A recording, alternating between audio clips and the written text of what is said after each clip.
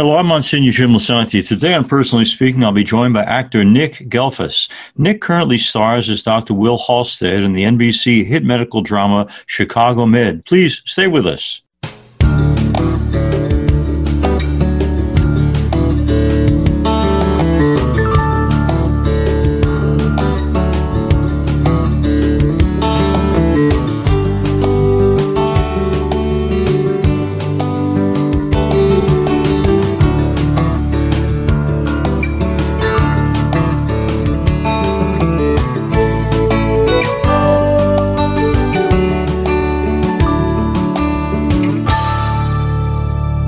Welcome to Personally Speaking. I'm your host, Monsignor Jim Lisanti, and actor Nick Gelfus joins me now. Nick stars as Dr. Will Halstead in the hit NBC drama Chicago Med. Nick has also portrayed Dr. Will Halstead in NBC's other Chicago set shows, Chicago PD and Chicago Fire. He previously held recurring roles in the Showtime comedy drama series Shameless, HBO's The Newsroom, and the modern Western crime drama Longmire. Nick has a Bachelor of Fine Arts in Theater from Marietta College and a Master's in Fine Arts from the University of Missouri, Kansas City. He's been married for 4 years to his wife, Lillian Matsuda. He's here with us today to talk about his life, his career, and the values that matter the most to him.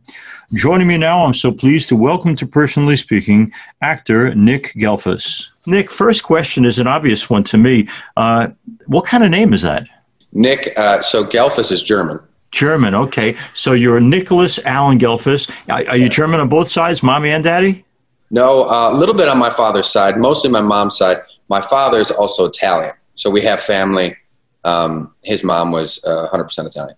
Okay, it said in one of these bios on you that you actually spent some time in a place called Little Italy? That's where I was born, in Cleveland. No kidding. Are you fond of Italian food? I love it. Okay. My mother's. Oh man. So the funny thing is that the running joke is that we want to be more Italian than we are. Our entire family. We certainly are. But I found out that I did a one of those 23andMe's DNA tests. Yeah. And I'm like 13% Italian. I thought I'd be more than that. I thought I'd at least be like 25 or something.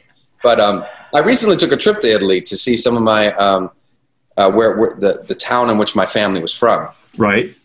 And it's called Montenero Domo. And we have a club in Cleveland that my family's a part of, MCC, the Montenero Citizens Club, Montenero Domo Citizens Club. And it was beautiful. I had no idea that this town, which is not what it used to be, a lot of people have fled and it's a little decrepit, but it's so vast and beautiful up in the mountains. And anyways, it was just really important. I found out many years ago, that if your grandparents were born there, you can apply. So I applied for dual citizenship so that I could be both an American citizen and an Italian citizen. So I'm grateful that my grandfather on my father's side came over on the boat and allowed me to have double citizenship. I mean, I can go there anytime and get on short lines for passing through the airport. And then they speak to me in Italian and I look like, I'm in big trouble here. All right, we're talking to Nick about Chicago Med. So let me start with this. Aside from the romantic issues and the human dynamics of the show, one of the things I love about it is it introduces so many medical, moral issues that, frankly, I know are out there, but I hadn't thought about. How does that happen, Nick? How does the show come up with these great ideas about real moral problems that people are struggling with in the medical community? So it's our writers. I mean, they're fantastic, first and foremost. But then the whole, Dick Wolf is the creator. He also did Law and Order. And this is the second major franchise, which is just... It's spectacular. I mean, for someone to have one franchise in their life is a big deal. He's got two. He's like King Midas. We joke around. But his whole concept was ripped from the headlines. So everything that's happened, we take it and spin it a little bit, or try and put a new touch on it to make it our own. But it always remains relevant. So we're staying up to date and current with everything. And so since we're a medical show, our writers go after all this current science, and then it's their job. What they do brilliantly is take two sides and justify them so well that you, as the viewer, don't know there's not a clear like right or wrong sort of thing here. Right. Everything is really, it's that minutia, those details that humanize people and say, well, yes, of course, this isn't something that should be done, but you can completely understand why they would. Yeah.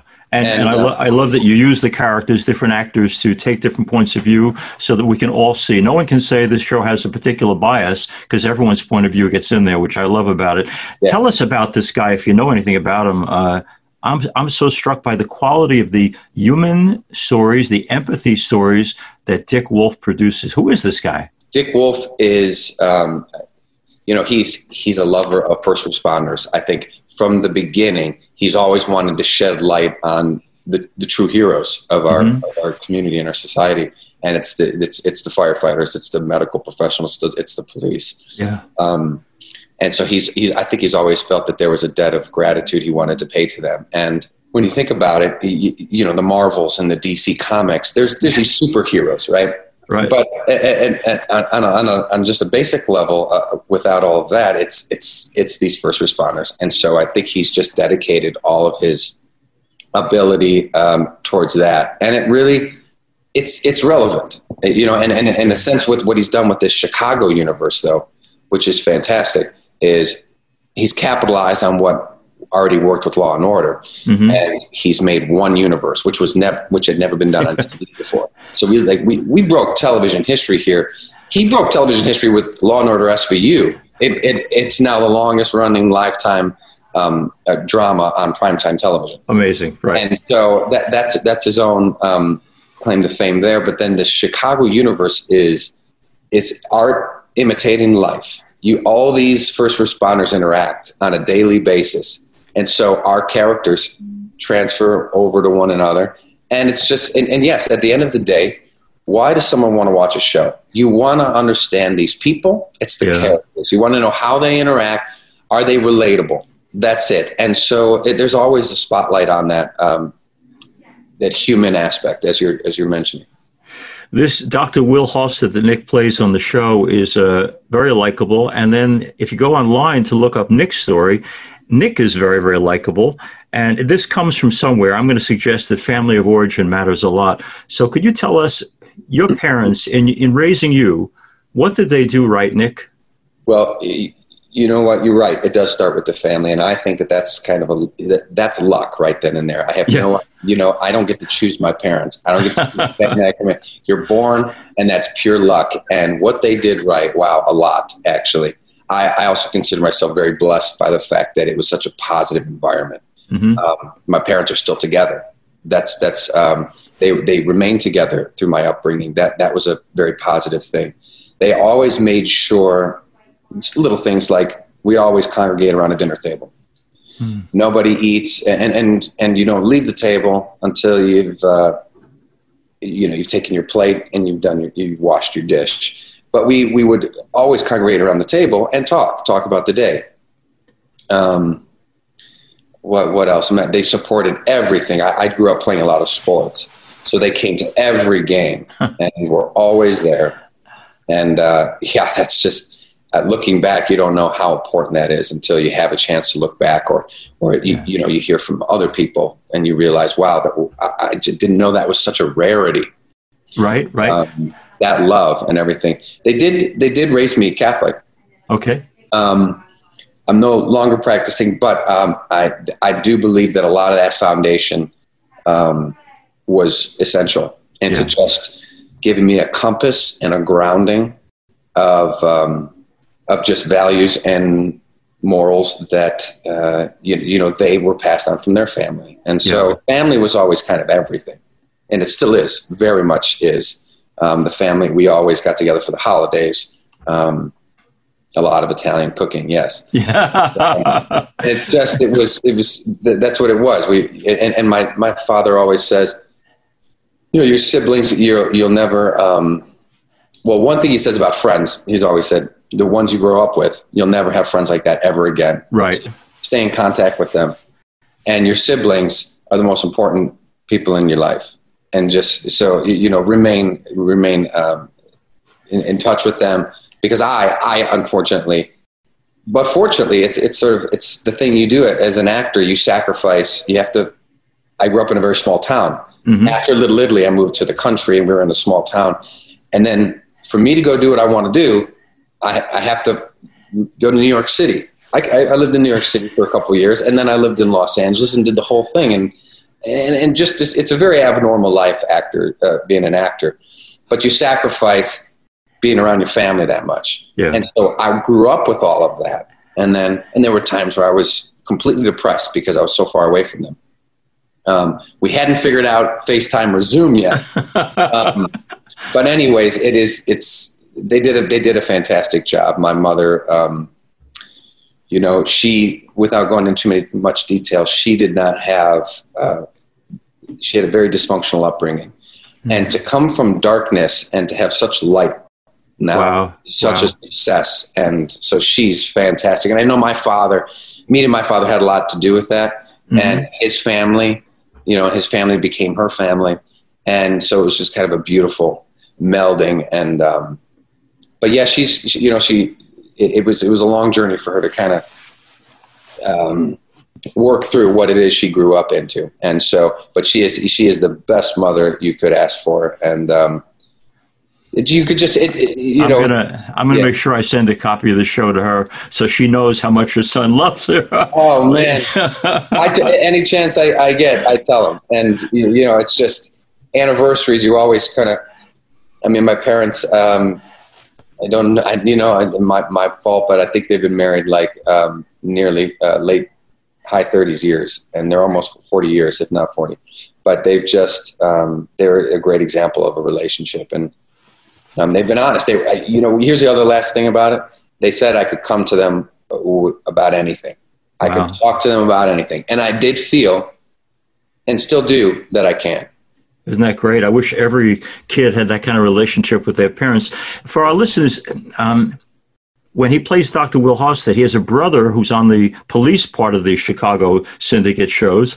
And I mention that because they have a sometimes stormy but very loving relationship, very supportive, very protective relationship. How about your own siblings? Is that the same case with you, Nick? Have you guys always been mutually supportive? And when you have a kid in the family who's very successful as you are they all behind you? Is there jealousy? Is there resentment? Tell us about your sibling relationships. Very healthy, thankfully. Good. And I'm the oldest, so then it goes my sister, Jillian, and then my brother, Vincent. And I think growing up, and thankfully we could joke about it at this point, I felt the need to be a second parent, and that was not useful. I was also just a wild kid. But now, my God, yes, we keep in touch as much as we're able to. I get home as much as I can. Working in Chicago right now it's been the best for me as far as being able to get home quickly. Mm-hmm. New York or LA, I can drive very easily, and so Chicago was never on my radar. It's New York, LA. That's what it was. Now there's a lot of other places an actor can go to work. Vancouver, Atlanta, all these places, but. Yes, my sister has had her third child, and so recently we socially distanced, and I got to see this beautiful boy. But yeah, at this point, there's no jealousy, not at all. They're 100% supportive. Wow. Yeah, absolutely. And it's, but also there to remind me,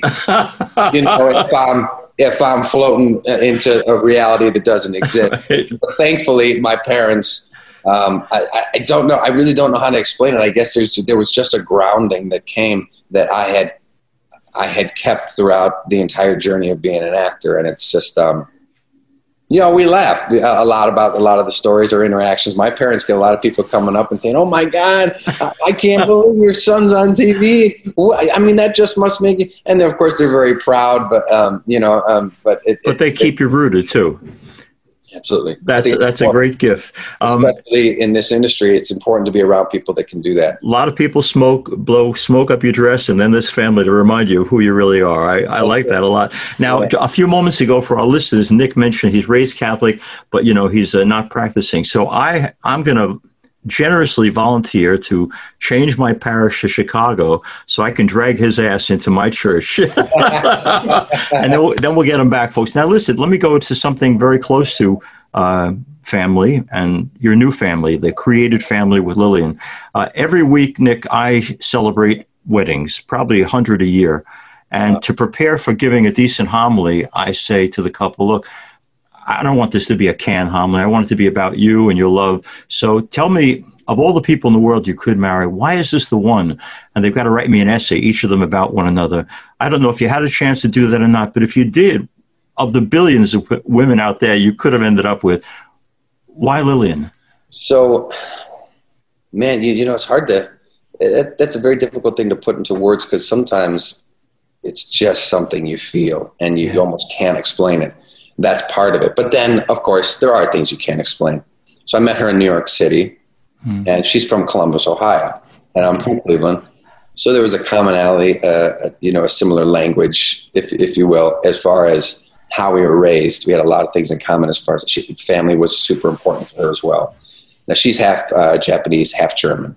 Okay. And so this whole different culture was brought in front of me, and I, you know, as soon as I met her family, I fell in love with them as well. It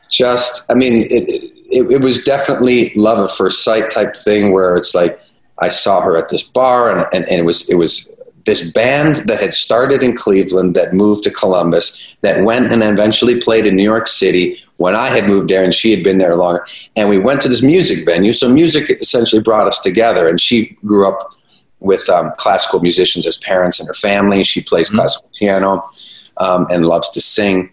And, you know, me being an artist, that's kind of where we first started melding. And then, you know, obviously 8-10 years later, we a lot of things I learned. We know a lot more about one another, and she's got a whole different plan for her future. But anyways, it was, I don't know. I was drawn to her energy and how she held herself, and she was being so generous with people. It looked like she was just made of money because she was giving everybody drinks. Now I know she wasn't. I learned that she was not, but that's just the type of person she was, and just a beautiful light coming from her. And I said, man, I have to meet her.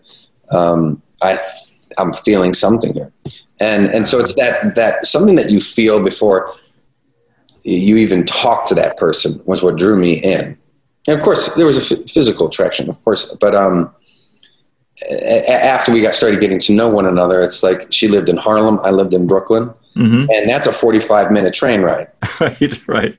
And I took it as much as I could, and so did she. And so we realized that there was a commitment there and a willingness to do whatever to see one another. And she would come and meet me. I was waiting tables in New York City, and she would come sit at the restaurant where I was working and just read and have a beer or something. And I was like, wow. Here's the funny thing. Her address was 666 St. Nicholas Avenue. Okay. And I'm like, and you know, 666 is the devil's number, right? And I'm like, wait a minute, but is it offset by the fact that it's St. Nicholas Avenue? And I just found that very funny. But hey, you know, rest is sort of history. It's not that we have not had troubles and have figured. Sure.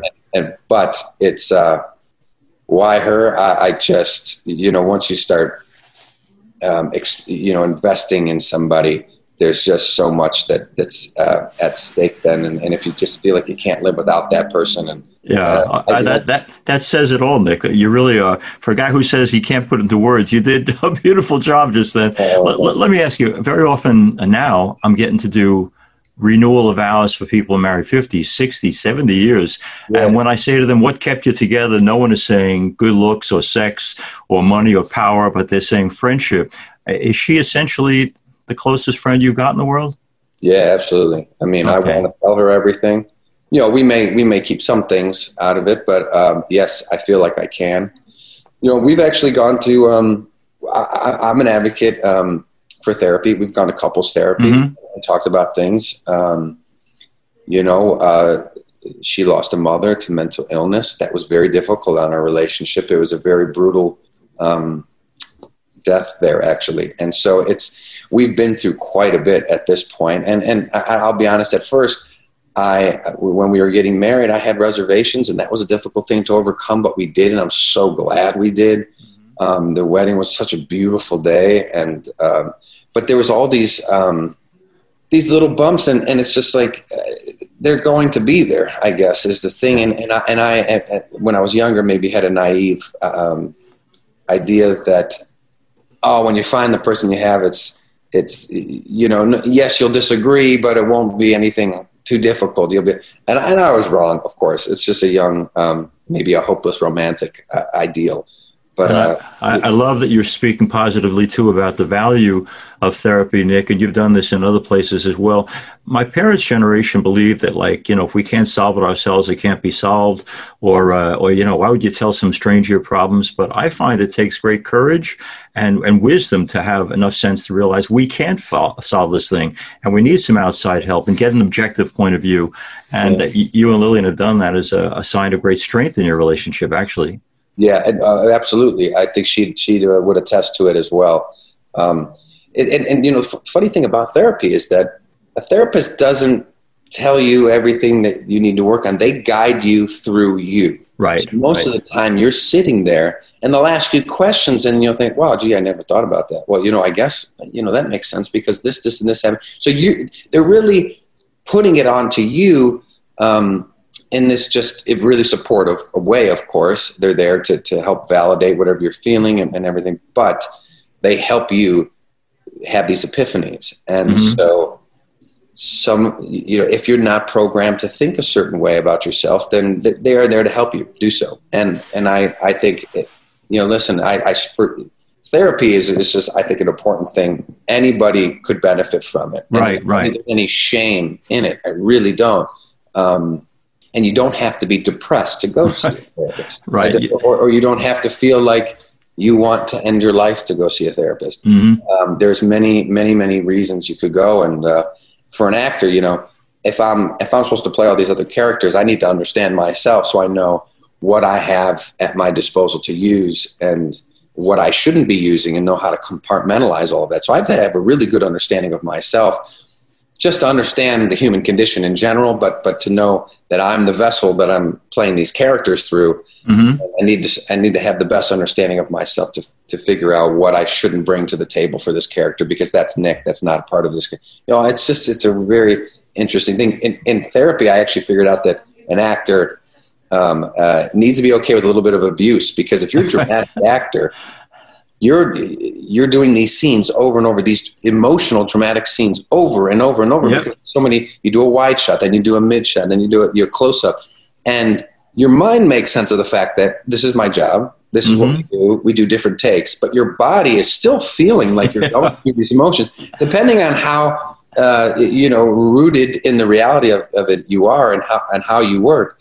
At the end of the day, it's like, you feel all this residue, and you feel like you've been at a funeral all day. Could feel like, and so it's really intense. It's very intense. And speaking of intense, I'm wondering too, how do you stop it at the end of the day? Like there are scenes in Chicago Med.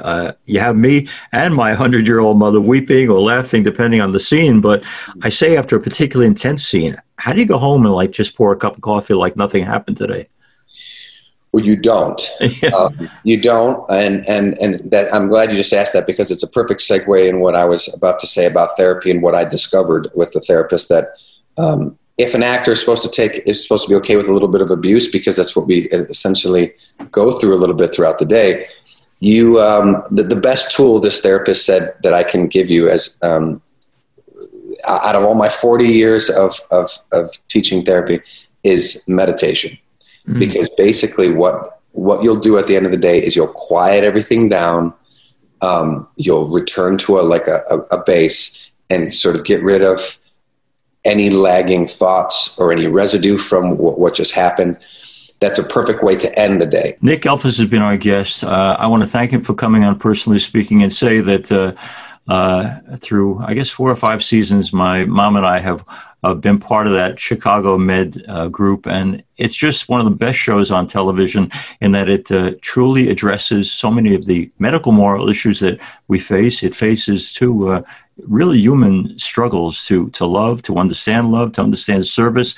One of the things Nick has said in other places, and he repeated today, is what we need to do even more is to celebrate people who generously give of their lives to improve the lives of others. And people in the police force do that, firefighters do that. And through Chicago Med, we get to see the medical profession is life-saving, life-affirming, and thank God they exist. And I think through the pandemic, we've especially come to appreciate that. But Nick has appreciated that for a long time. Nick, thank you so much for, I have to tell you, many times when I do these interviews, people have kind of a canned response. I don't think you're capable of a canned response, and that's a compliment. You're a wonderful man, wonderful actor. God bless you and your family, and I'll promise to stay in touch to convince you that there is a heaven, and I'm going to get you into that heaven, all right? Okay. I need to say thank you for your support and watching the show.